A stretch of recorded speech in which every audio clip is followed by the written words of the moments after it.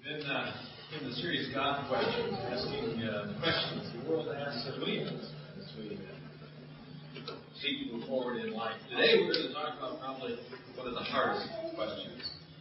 Why don't we listen to Garrett's story here?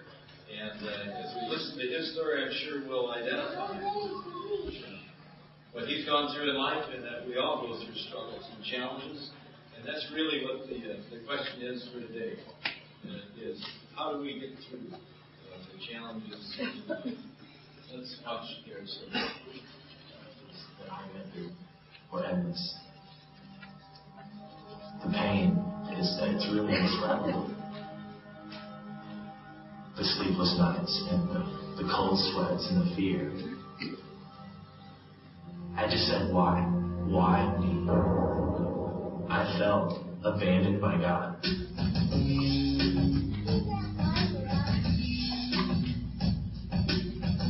I guess I was 8 years old, and then part of my world came crashing down. We had just come home from school, and it was just like any other day. I just remember being in my house and a truck pulling up as fast as it could around the corner. I got news that my dad had just been murdered. We had a lot of SWAT team in our trees, and all these police around everywhere, and they were protecting us. They changed our names, and they shipped us off undercover. They didn't know who the killers were yet, and they didn't know if we were going to be part of that deal, that we were next. My mom was in a hospital for depression, so we were by ourselves a lot for about a month. I remember the day that she came home. It was like awesome. It was like angels were singing, finally, like we can have our mom back. That night we went to bed. I remember waking up to a gunshot. I remember just sitting there and not moving, couldn't move because of just fear. I remember seeing it about 30 feet away, my mom lying on the floor, and then I walked over there to realize that my mom had just committed suicide.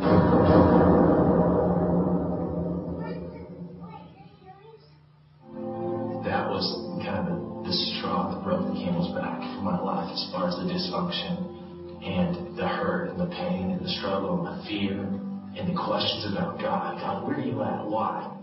I was just so hurt. I kind of just rejected God after that point as far as anything, any possibility. Because the God that I know, the good God who loves me, does not let these kind of things happen. I find myself, even now, still struggling with thinking the worst thing is going to happen in every turn. If 1 out of 100 people were going to be killed today, it's going to be me for sure. And that's how I think.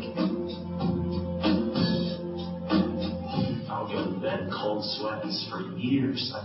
Couldn't sleep at night. Any sound would be my last moment to live. Every night I would just kind of make peace with whatever, saying, okay, well, I guess this is it. This is the end. And it sounds so psychotic.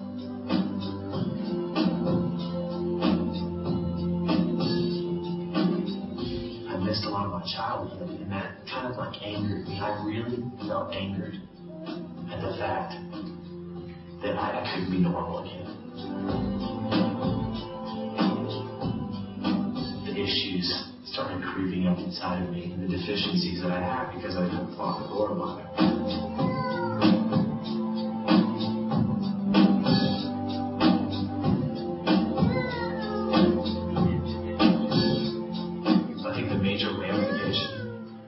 Deal with since all this stuff has been my relationships. I have defense mechanisms that come up. I learned to be sarcastic or, take shots at people to keep them away. So I was always cautious about letting people too close because I didn't want to be wounded again that way. There was just too much pain there.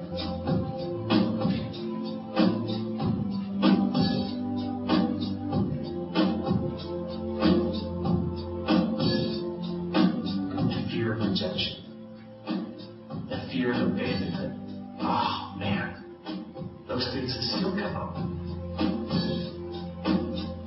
The one thing that really stood out to me that's been really tough, even when I was graduating high school and even throughout, the honors in basketball and all the different things that have happened in my life that my parents haven't been at. And they haven't got to experience that. I haven't got to experience the joy of a father saying, I'm proud of him. He's my son.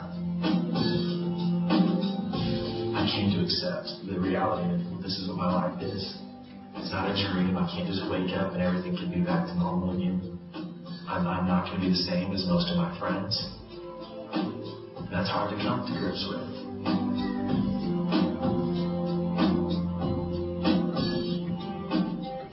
At the end, looking back, even though it was the most horrific thing to go through for a kid, I can see God's hands through the whole thing.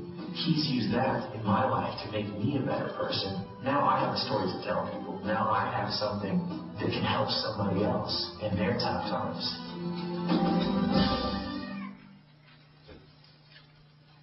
So, God's so good. And there's so many bad things happen. That's what we'll talk about today. Let's pray. Father, we come to you today and we ask that you would just continue to speak to our hearts as we seek answers and try to understand the world and our lives. I pray this morning that you'd be in the room to comfort us and whatever things come into our minds, our hearts, that you just be there to help us to keep moving forward in life and to trust you above everything. We thank you now for this time of worship and pray for wisdom as we keep searching out the answer to these questions. We pray in Jesus' name. Amen. Kids, time for Kids Camp. Get on out, guys.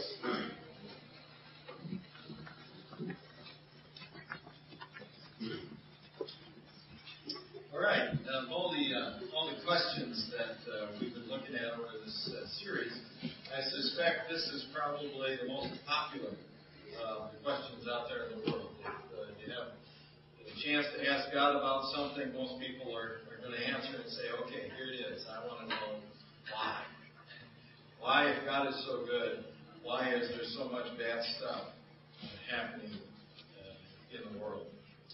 It is hard for us when we look at the world and experience it in our own lives. It's hard for us to understand as we look at even the last few days and see pictures coming out of Bangladesh of the suffering that's happening over there and be able to say, why is that happening? Or to look even down the street at our neighbors' lives and see the challenges they're facing in some way, whether it's their child or someone in their family who's experiencing disease.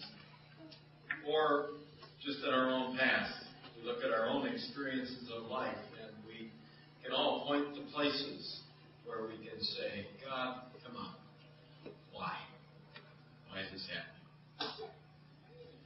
Well, if I were to give you the short answer, the simple answer, it would come out of John 16:33. And would you just read the first sentence there with me? Just the first sentence so you hear it, you get it, okay? You ready? This is Jesus talking. And he says, in this world you will have... Did you hear that? That's the short answer. I mean, if you want to get home early, the Packers play today? If you want to get home early today, we could just kind of stop right there and I'll go have coffee. Because that's kind of the short answer. The short answer that Jesus reminds us of is that in our kind of world, the way the world is, trouble exists. It's just the way it is.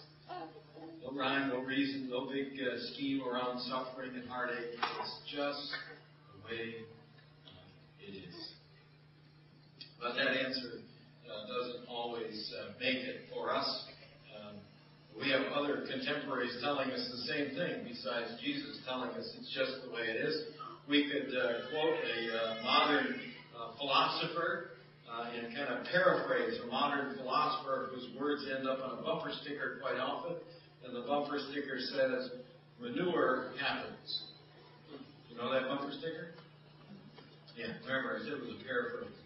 Okay. You can paraphrase that yourself. But I mean, what's that bumper sticker trying to tell you? It's just the way it is.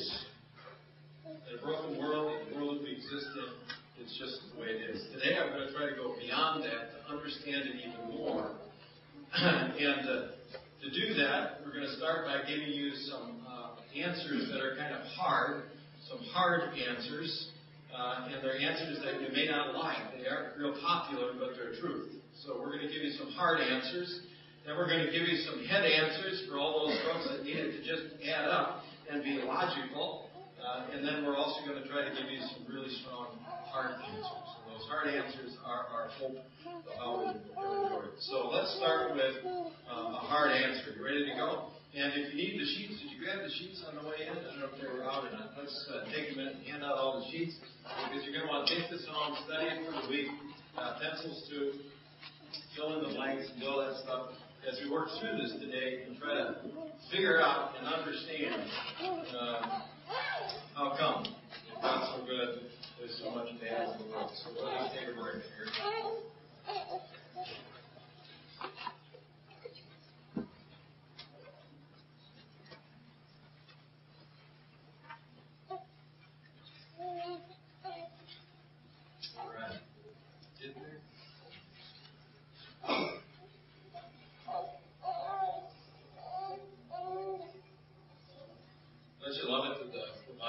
So clear and so truthful. Jesus' statement there, in this world, we will have trouble. Yep. Huh? Pretty clear. Pretty much accurate.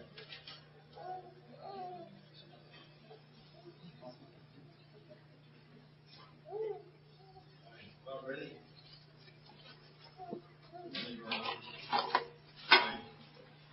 All right. Well, they're getting them out. You can catch up if you haven't gotten them yet.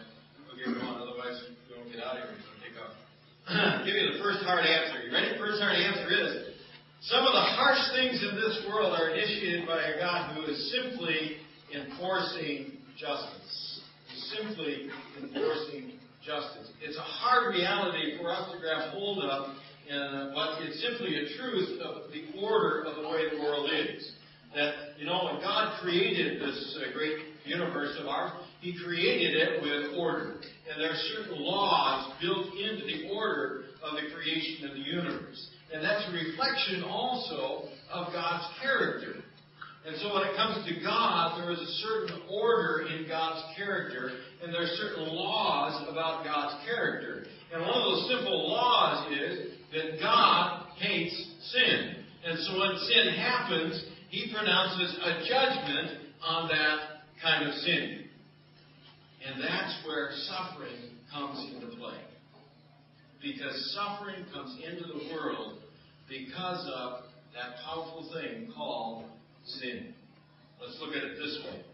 Imagine, if you will, a world where there is no suffering, where there is no pain, where it is absolutely impossible for anybody to inflict pain or suffering on anybody else. Imagine that world. Can you imagine that? Yeah, that world would be the way God originally created things, except for one small thing. You see, in that world, if it were impossible, if it were absolutely impossible for anybody to experience suffering or pain or disappointment, it would also mean that it would be absolutely impossible for us to have freedom. We wouldn't have any freedom. We would simply be robotic relationships where there wouldn't be any possibility for us to choose anything bad. You understand that? Freedom in our relationship with God is necessary for us to be able to choose to love God. And so when God created the world, He created the world with no pain, no suffering, none of that stuff. But He also, out of His love for us, put into the world the order of the freedom for us to choose. And with that freedom came the ability to choose bad things. And when we chose bad things, then sin came into the world. And God's enforcement of justice began to take place. See, part of the freedom that God ordered in the world, it gives us the freedom to just choose to love God more than anything else, also gives us the freedom that creates the possibility for us to hurt somebody else as well. And in God's order of things, God also creates a judgment on those things. We may not like to hear it, but the reality is it's an ordered part of our world if we're supposed to have the freedom to choose to love God. Number two, God normally doesn't violate the law of harvest. So our choices always have consequences. So in that world where we have the freedom to choose to love God or not love God, and the freedom to choose to do good things or to do bad things, when we choose to do the bad things, there's always a consequence to that choice. And suffering came into the world, and it exists in the world because we choose the bad things. Let me give you an example from my own life. Some of you may know my early upbringing, the story of my life a little bit. But when I was 13 years old, my father was killed in an automobile accident. He was killed in an automobile accident because of a drunk driver. Okay? What did it mean?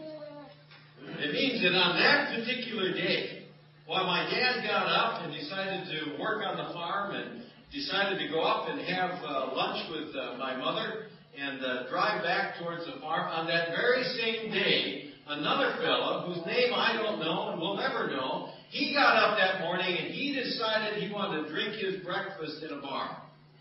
And so he spent the morning in the bar, and he decided he would get behind his car wheel and drive drunk. And his bad choice, his series of bad choices, caused the death of my father. And it caused pain and suffering in my family.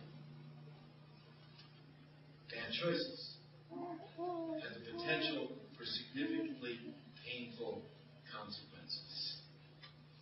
That's why Paul reminds us in Galatians 6, do not be deceived. God cannot be mocked. What? A man reaps what he sows. When we make bad choices, we can bring suffering into our own lives or into the lives of other people. It's part of the order of justice of the world. It's just the way it works. Okay, you get the hard questions or the hard answers? Let's go to some head answers now. Let's go to some head answers.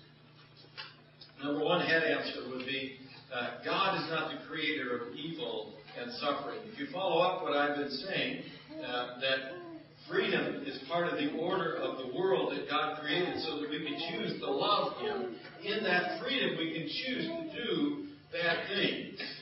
And so God didn't create evil in the world and place it in the world. He created the world as good. But we chose to invite evil into the world. In our freedom, we bring it into the world. Let me give you an example. An amazing thing is this thing right here. Right? This hand. This is an incredible creation of God. Isn't it? How it works? This thing is absolutely fantastic. And I can, in the freedom of the use of this hand, choose to use this hand in a wonderful, tender way and caress my wife. And that's a good thing. Right? Yeah, that's a good thing. In a wonderful, tender way, I can express love and caring and compassion and caress my wife with this hand. And with this very same hand, I can create pain and bruises and scars if I choose to. Get it? And I invite the evil into our relationship when I do that. When I choose to cause the pain and the bruises, I invite the evil into our relationship. There are two kinds of evil loose out there in the world. One is a man-made evil, that's what I'm talking about here, and the other is a natural evil. In the natural evil, we can go back to that experience of creation, and we can go into Genesis 1, and we can see in Genesis 1, where when God created everything He created, He said, it's good, right? Looks good. Over and over again, as He created everything, He said, wow, looks good. But by by the time you get to Genesis 3:18, after Adam and Eve have invited evil into the world and they've chosen selfishness, sin, as opposed to following the path of God, by Genesis 3:18, you have loose in the world thorns and thistles. What does it mean? When we invited evil into the world, it infiltrated all of creation. It's not just a surface thing. It infiltrates all of creation. It infiltrates all of the creative process. Why are people born with horrendous diseases or deformities or struggles? How does that happen? Well, because evil has penetrated all of the creative processes. It's not just a surface thing. It's involved in everything. Mental, physical, it's involved. And so our bodies, in our incredible marvel that they're made, can also become places where disease exists. Because the darkness and evil infiltrates all of creation. And so now we got thorns and thistles. And when you're out there working in your yard, you take that long tool, you go down there and you dig out that thistle and you pull the thistle out and you got a root about that long. What's left in the ground? About that much. And sure enough, within a few weeks, what's happening? It's back. Right? Why? Because it's infiltrated all of creation. It just exists in the fiber, in the fabric of a broken world. Paul would say it this way in Romans 8:22. All creation has been groaning as in the pains of childbirth right up to the present. It is in the world and it's infiltrated the world because we, in our weakness, invited in when we choose anything with God. So we've got to be really clear. As we answer this question, we've got to be really clear about a few things. Number one is to be really clear that God did not create evil. God didn't create evil. Number two, God did not create suffering. He didn't create suffering. And number three, God didn't create death. We invited all that in our own rebellion. You get it? All right, let's move on then. If we move on from there, then we understand, okay, what about this suffering? If God is so good, what about this suffering stuff?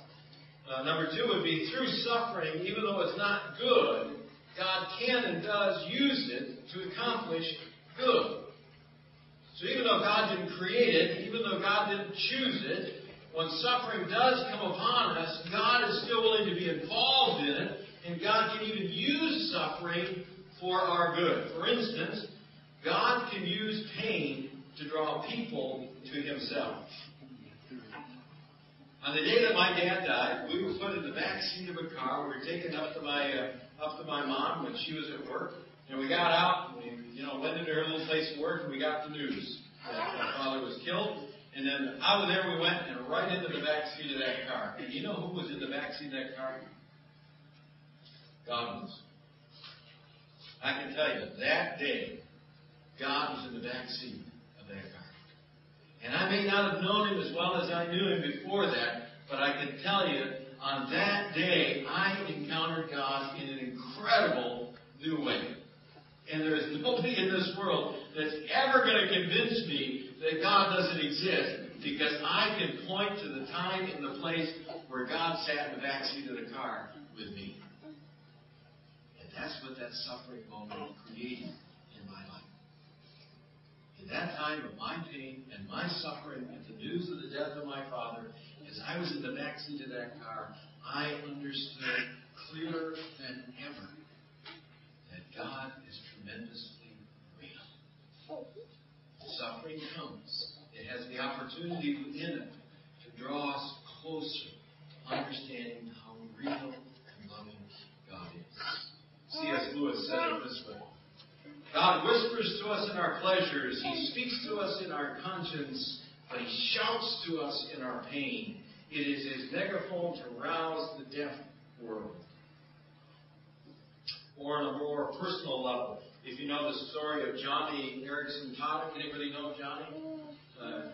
Strong Christian girl. She's a young woman, I think high school or college age. As a young woman, she was involved in a diving accident that left her a paraplegic. And so she says, makes her witness, and she says these words, incredible words.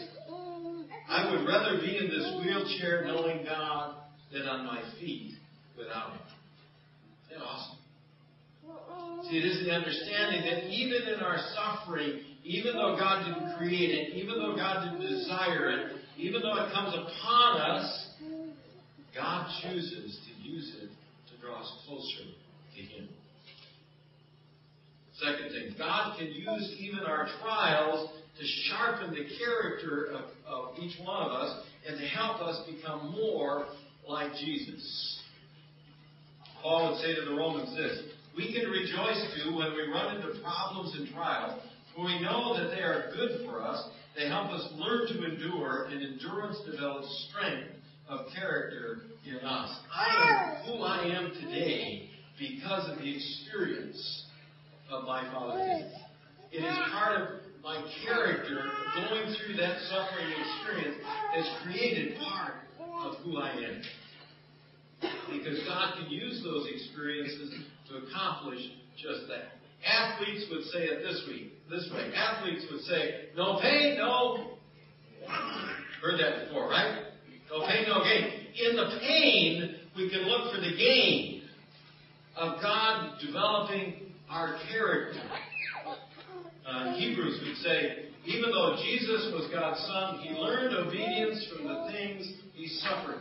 Even Jesus could understand that in His suffering was the development of His character and understanding of His relationship with the Father. Our trials sharpen and develop the character of who we are. See, God sometimes disciplines His children to teach them the right path to take.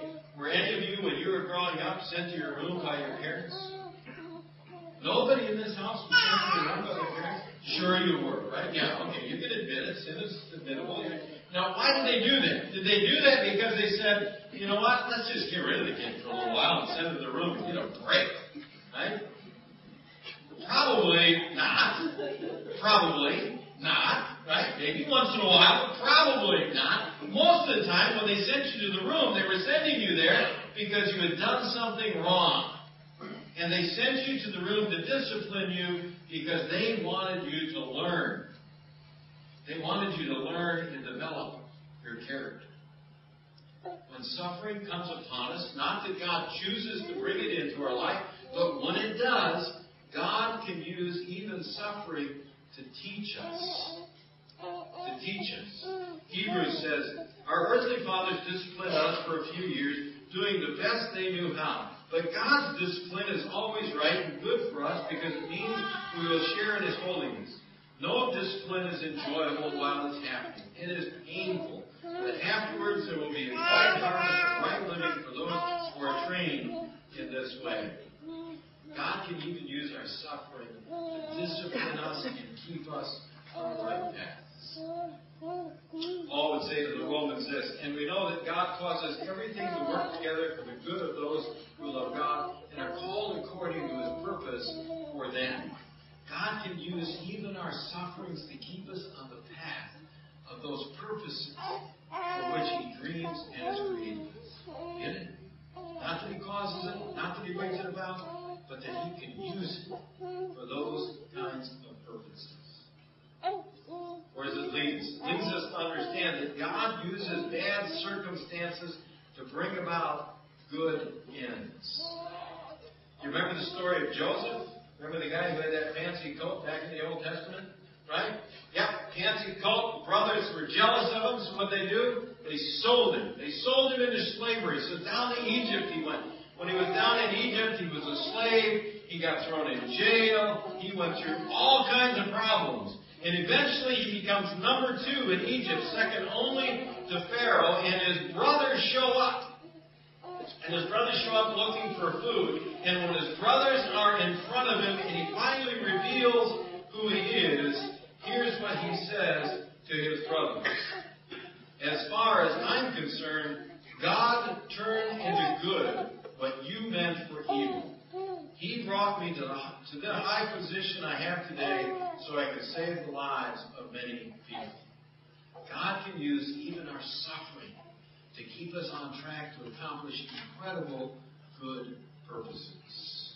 Number 3, the day is coming when suffering will cease and evil will be judged. There's people in the world who say, hey, wait a minute.